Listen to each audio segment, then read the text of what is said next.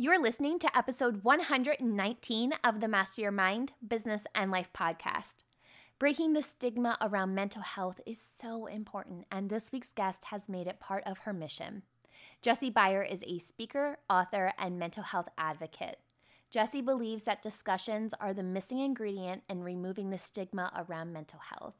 Because of this, she is on a mission to help those around her feel valid, heard, and appreciated in their mental health struggles and know that they are not alone. Before we meet Jessie, I had an audience member leave feedback that I wanted to highlight and touch on. It was through a review on Apple Podcasts about my intro music being too loud when listening with earbuds.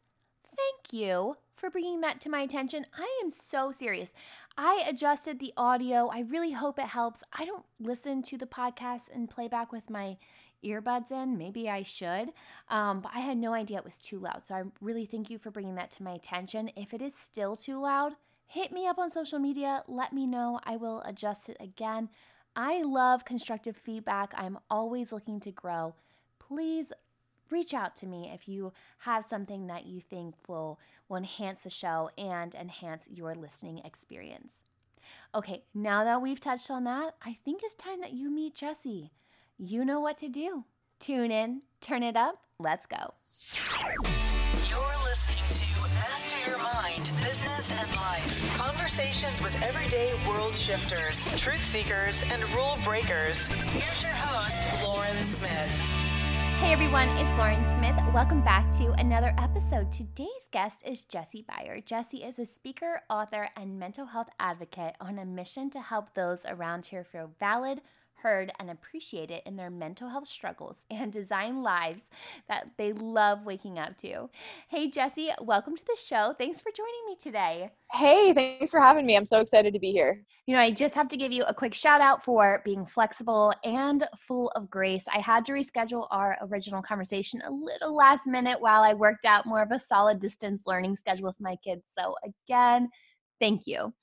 No worries. I mean, my mom's a teacher, and so I've seen her adjust and her family's adjust to online learning, so I totally understand. Oh man, so you are like you're seeing it and she's experiencing it. I can't even imagine the other end. I am like, man, teachers, you guys make the world go round.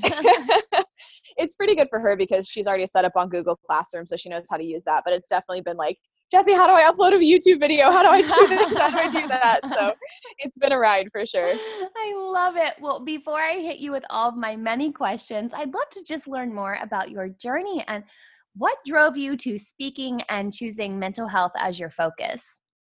Yeah, absolutely. So just kind of a one-line bio here. I'm a speaker, author, and mental health advocate. And my journey with mental health really started when I was in high school and was really struggling with my mental health. I mean, I was depressed, I was self-harming, I was really struggling with food in my body and things like that. And I was also in a really codependent relationship with someone else who was also struggling with his mental health. Now, this relationship ended with his suicide attempt and my prevention of it, but that whole time was just very traumatic, very emotional, obviously a very difficult time in my life. As I started to heal from that and learn from that and grow from that, I realized how many other people were struggling. I mean, when you're in the trenches, you're in your own trenches, but when you're able to get up and look in, you're like, whoa, everyone is struggling with this on some level. And I saw the impact that conversations could have. Just me sitting there and saying, hey, I've been through this. I'm okay to talk about it, and I'm here if you need me. That could make such a profound difference on someone else's life and their perception of their own story. And that really drove me to be like, okay, well, I'm a good writer. I can write about stuff like this, and I can have conversations about this. And then that turned into, bigger and bigger presentations until I'm at the point where I am today, where I travel to colleges and different, like professional organizations and things like that to speak about mental health and share my story and just let people know that you're not broken, you're not weak because you struggled with your mental health, and it's okay to stand up and share your story and ask for help if that's something you need at this time. What a powerful narrative. I love that. I love that you're focused. And this is also so relevant, I feel like right now, because as we're in the midst of this pandemic, I think those who I would consider light workers and healers, we're being called to service. And I think many people are still trying to find their place of service, but really service can be as minimal as and as powerful, I think, as just supporting someone. What do you think the first steps are when it comes to supporting someone who is struggling with their mental health? Yeah, I mean, I totally agree. This a whole time of being in isolation and having a global pandemic happening is bringing up so many things for people, whether it's aggravating current mental illnesses or like triggering trauma flashbacks and things like that. So it's definitely crazy. But the first step is something that takes place before you actually support them, and that's building that foundation of trust. If I just meet someone on the street, I'm not going to walk up to them and spill my life story, right? There needs to be that foundation of trust there. And that is built way before that person even comes to you to ask for support. It's built in showing up on time. It's built in doing the dishes when you said you do the dishes. It's built in remembering their birthday, right? It's all these little things that as that person recognizes, hey, you've been there for the little things, you've built that foundation of trust. Now I feel comfortable opening up to you. That's really that first piece that a lot of people don't understand. They just want to dive right in and be like, I'm here, let me help you. And it's like, wait, we need to take a step back here. Right.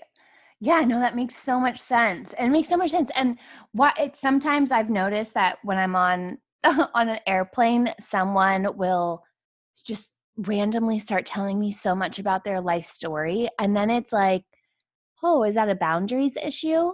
You know, like where someone's like just almost like diarrhea mouth, like, you know, just like word vomiting like everything to you. And you're like, whoa, like that was heavy. That was a lot, because sometimes I feel like people can swing both ways, right? Like you may be able to just freely tell someone who doesn't know you versus telling someone who maybe you should be trusting. Does that make sense? Am I making sense? Yeah, no, you're totally making sense. It's really interesting because I feel like people in those positions where they just sit down with a stranger and just get everything out, they're not as much looking for support as they are to literally just get it out and have someone tell them that they're not crazy. Right? Yeah. I mean, thinking about your own experiences with those situations, I would guess that those people haven't then been like, can you help me? Can you be my long-term support system? Can you do this? It's more about just getting that out of their head Yeah, into you're a right.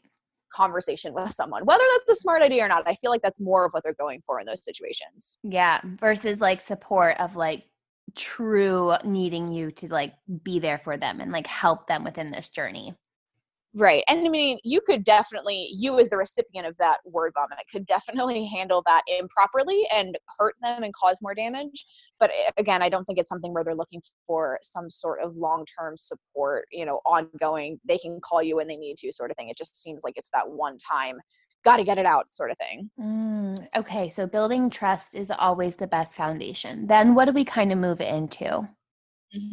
That's when people in their best interests tend to step over the line. They will try to really force support on the person. They'll try to dig their story out of the person. They'll try to be like, hey, I know this great meditation technique that you should try, or you need to go do this, that, and the other thing. And they're just trying to fix the person. The best approach to supporting someone is this process called holding the space. And basically what it means is that you are there for them, right? You're not trying to fix them. You're not judging them. You're not trying to force them to talk or force them to go to therapy. You are just accepting them and loving them exactly as they are. Now, I was speaking with a therapist to interview for the book that I wrote, and she told me a great story that really just illustrates this concept of holding the space. She was working with a young client. She's an equine assisted therapist, so they were on a farm, which will mean something when I tell you about the dumpster, but they were on a farm, and they were playing hide and go seek as part of the therapy. And this girl was like, hey, Sally's the therapist. She's like, hey, Sally, let's go hide in the dumpster. And so Sally's like, okay, whatever. And they climb in the dumpster. And of course, it's dark and it's smelly and there's something dripping over your left shoulder. And it's just not a good place, right? And this girl looks at Sally and she says, hey, Sal, this is kind of like life, isn't it? And that just smacked Sally in the face with the subtlety of a 2x4, because that was that girl's life. She was struggling with PTSD, and that was her life. It was dark, it was smelly, and she couldn't just get out whenever she wanted to. Right. Sally, on the other hand, she could have gotten out whenever she wanted. That dumpster was not her life, right? But she chose to sit there in that darkness and in that discomfort with this girl and just say, I'm here. I hear you and I'm here for you, and just be there with her. And that's really what holding the space is all about. Whoa, what a story. Dang. Man, I just got the goosebumps after that one, because that is so powerful. And that you're right. That is an important step that we need to be more mindful of as well. I mean, you can be the most well-intentioned person on the planet, but if you come in with a sledgehammer ready to fight this person's mental health problems, that's not what they need. They don't need Mm. to feel broken or weak or even more abnormal than they may already feel. They just need to be loved and heard. Yeah, and sometimes I think just as humans, we just want to fix, it's Mm-hmm. just fix things. And oh, it's a problem, let's find a solution for it. And as humans, we that's not always what we need. We forget that about the emotions too. Mm-hmm. And that's something I did so poorly when I was in that relationship with that person in high school is I was the fixer. I was like, Mm. I'm going to take your world. I'm going to put it on my shoulders. I'm going to do whatever it takes to keep you happy and keep you alive. And that was very detrimental for That's him and for me. heavy. You That's know, it was heavy. like, yeah, it's a weight that I shouldn't have to bear. I mean, that's not my responsibility. I can support him and I can be there for him, but his life is his and his choices are his. It does not reflect on my ability to love him or support him or anything like that. And it was a hard lesson to learn, but it's given me the insight and the wherewithal to be able to help other people so they don't get themselves in that position too. Yeah, and also just realizing that you can't own someone else's choices. Like Mm-hmm. that's inner work all in itself. Like, It was. I yes. mean, when he tried to take his own life, everything that was going through my head, this is a little embarrassing to admit, but it was all about me. I was like, why wasn't I good enough for him to be alive for? What did I do Mm, wrong? Why yeah. wasn't I enough for him to live for? And it took literally years for me to wrap my head around the concept that like, it's not about you, Jess. Like it is all about him and his struggles and his decisions. And it wasn't a reflection of my worth as a human, but that was a huge lesson in and of itself too. Yeah. Wow. That's a powerful lesson as well. And just to also realize that sometimes, well, not sometimes, all the times, our worth is not reflective upon someone else. Hmm. Hmm. Mm, I mean, that so can go into so many different directions too. And I think a so lot of many ways. people struggle with that in the sense of like, we've grown up with expectations from the day we were born. It was, the crazy uncle is like, I can tell she's smart already. She's going to be a lawyer or whatever that is. And then as you grow older, you're expected to fit into these standards that other people placed on you. And then you kind of lose sight of who you are and where your worth is just as a human being. Oh, so true. So true. And then, not to mention, we have all of these big T and little t traumas that happen to us over time. And sometimes we repress those, and healing that is a journey of its own. So, what are some ways that we can work through and release some of our traumas? Hmm. Well, something to understand about trauma as opposed to other mental health conditions is that trauma has a very somatic piece. It's not just something that happens in your brain. There is a part of that trauma that is stored in your body as well. Therefore, oftentimes the best approaches to trauma healing are mind, body, or somatic therapies. Things that include movement, things that include being outdoors, things that include working with animals, as opposed to sitting in an office and doing a traditional form of talk therapy. Now, talk therapy is great, right? There's tons of research out there. There's tons of anecdotal stories about how effective it is. But for a lot of people, they are too uncomfortable to go to talk therapy because of the stigma, and therefore it's completely useless, right? If you're not even going to walk in the door, then it does absolutely nothing. So Right. I'm a big fan of natural and integrative therapies, things like ecotherapy, things like equine assisted therapy, things like craniosacral therapy, these pieces that have a mind body approach, or they're using some sort of co-therapist like nature or a horse or a dog or something like that. Those are really, really powerful trauma therapies just because they pull at that root of ourselves and at that mind body piece. Mm. Do you think sometimes talk therapy can be hard for someone because of that trust element? Um, you just touching on that whole trust element. When I guess I was a teenager, my mom took me to a therapist, and I remember, like being this bratty 17-year-old at the time too. Like I sat there with my hands, crossed, and I was like, "You don't know me." You know what I mean? It was just like, how are you supposed to help me? You don't know me. And of course, like now as an adult, I have this whole different aspect to it. But do you think like talk therapy, people struggle with that because they lack that trust aspect? They haven't built that relationship with that person? Yeah, absolutely. I think it kind of touches on multiple things. But first of all, I completely relate to that "you don't know me" feeling. I went to one day of talk therapy when I was in high school after this whole relationship, and I Yeah. was so uncomfortable. I felt so unheard that I literally ran out of the building and never came back. So Yeah, I get where you're coming that from with was that. exactly me. Like, I, like, walked out. I remember looking at my mom too, like, "I can't even believe you took me here." Like, "What are you thinking?" Yes. Oh, I so hear you. But anyway, with that trust piece, I think there's two parts to that. One, that trust piece is still critically important in a therapeutic professional relationship. And there's something that's actually called the therapeutic relationship. And it's basically the concept that trust between you and your therapist is built over time. If Mm, you're working with a good therapist, they recognize that and they're going to build that trust with you and slowly get deeper and deeper instead of expecting you to just completely divulge your whole story within that first session. So that right. trust is definitely important. I think the second piece of that, though, is that people think that you have to go into that first session and just bear it all. That's not true if you're working with a good therapist. So, yes, some of it is definitely that trust piece that people are uncomfortable with. But I think it's also a little bit of a misconception about what happens and how quickly things happen in therapy as well. So true. Yeah, because I feel like when I walked in, my perception was, I'm carrying some, like, really heavy things right now, and now I have to unload it on you. Like, there's too much backstory. You know what I mean? So that Yeah. makes sense too. But that, of course, that was my perception, and your perception is your reality. Absolutely. It was funny. There's a difference in therapy as well. Some therapists are diagnostic and some are non-diagnostic. So sometimes you'll get a diagnosis of a psychiatric disorder and sometimes that's not important to the therapist, so they won't give you one. But Mhm. my therapy session that I went to in high school, I was in there for maybe 45 minutes. And at the end of the session, she literally looked at me and she's like, well, because I was 17 too. Oh, Um, of she course. was like, yeah, I know, perfect, right? She's like, well, you didn't say anything that we need to tell your mom about. Slap me with a diagnosis and was like, great, I'll see you next week. And I was like, what?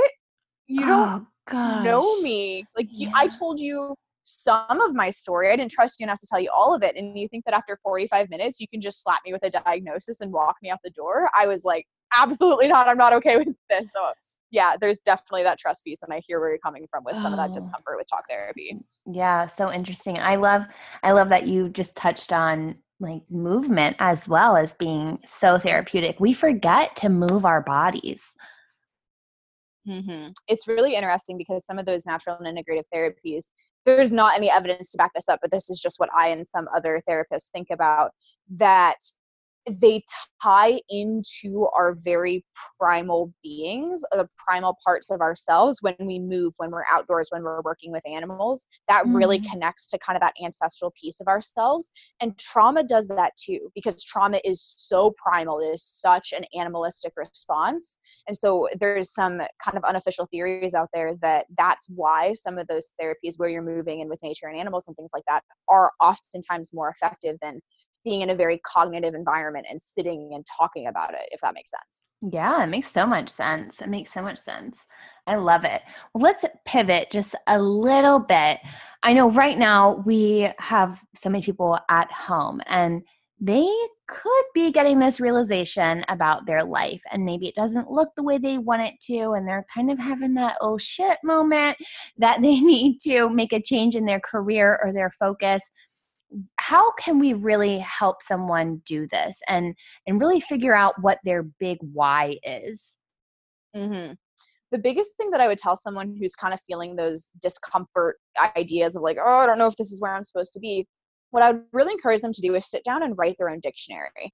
And what I mean by that is that we are always told to chase happiness, to find love, to build towards a successful career, but no one ever asks us what those words mean to us. No one ever Mm. asks what happiness and success and love and fulfillment and adventure and peace and whatever, no one asks us what those words mean to us. And within those definitions lie our true passions and our purpose and our reason for being here. So I would really encourage someone to sit down and just spend some time, meditate or journal or whatever that looks like for you, but spend some time figuring out what that means. What does that actually look like for you? And from there, then you can start to make decisions about where you want to go. As far as your why, there's a couple key pieces in there. Most people look at the first level and they're like, okay, I want to run a marathon because I want the shiny medal at the end. Done. Right. Okay, That's cool, but you're missing two pieces there. The first piece is that, is your why internal or external? If it's an internal why, it's something that you're doing for yourself. It's something that gives you some sort of satisfaction, helps you achieve some goal, whatever that is. If it's an external why, you're doing it so that someone else will think a certain way about you. So I want to lose weight because I want my partner to think I'm more attractive, for example. The problem with external whys is that you're going to put in all this work. Maybe you're going to change your life in the way that you want to, but there is no guarantee that your partner is going to think you're any more attractive at a different weight. You cannot change the opinions of other people by changing your own life. And so those whys are going to fall flat when you really need them to.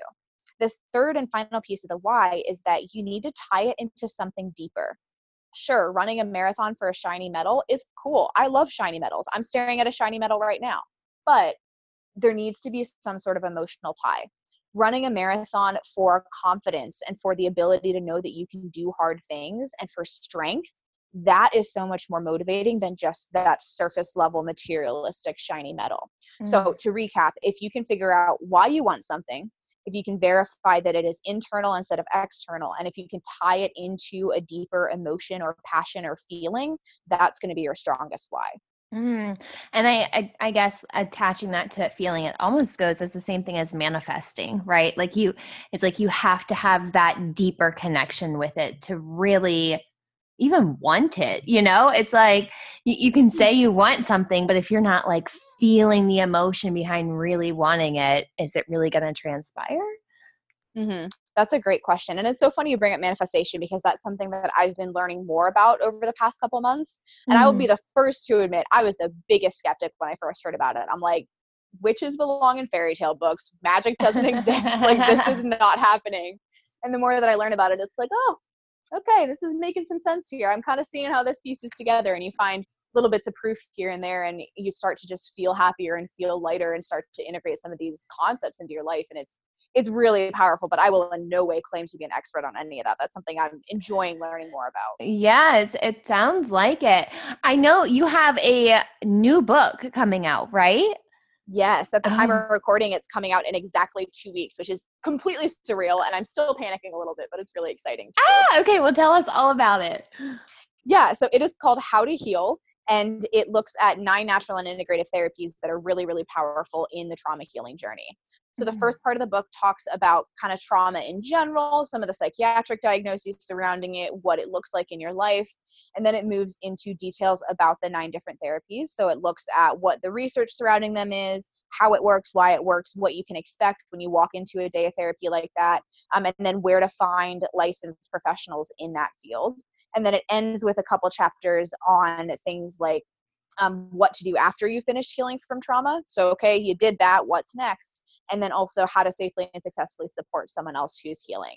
Now, at the time of recording, like I said, this comes out in 2 weeks, which is going to be May 5th. So if you're listening to it and it's already out, it's going to be available on all major platforms, ebook, paperback, and potentially audiobook as well. So definitely go check that out if you or someone you know is healing from trauma, or if you just want to learn more about trauma healing therapies. Oh, it sounds so good. And where is it available? We can go to your website or... Yeah, so the best way to get in touch with it right now is I'm actually offering the first 3 chapters for free. You can just go ahead and download those, and that's at jessiebyerinternational.com/chapters. But I'll make sure to link to the actual book when it comes out on my social media. I'm on Facebook and Instagram, and then on my website as well.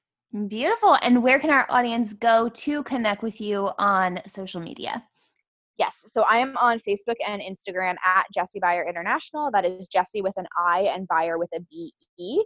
And yeah, I'd love to connect with you. Feel free to just shoot me a message, send me a picture of your dog, whatever that is. I'd be happy to connect with you. I love it. I love it. I will link all of that in the episode notes. Congratulations on your book launch. But I think by the time this airs, it'll be launched by like 2 weeks. So Okay. I'll definitely be sure to link everything in those show notes. Jessie, thank you so much for joining me today and sharing your light. I love the work that you're doing, and it is so needed in this world. Thank you so much. Thanks for having me. I had a great time.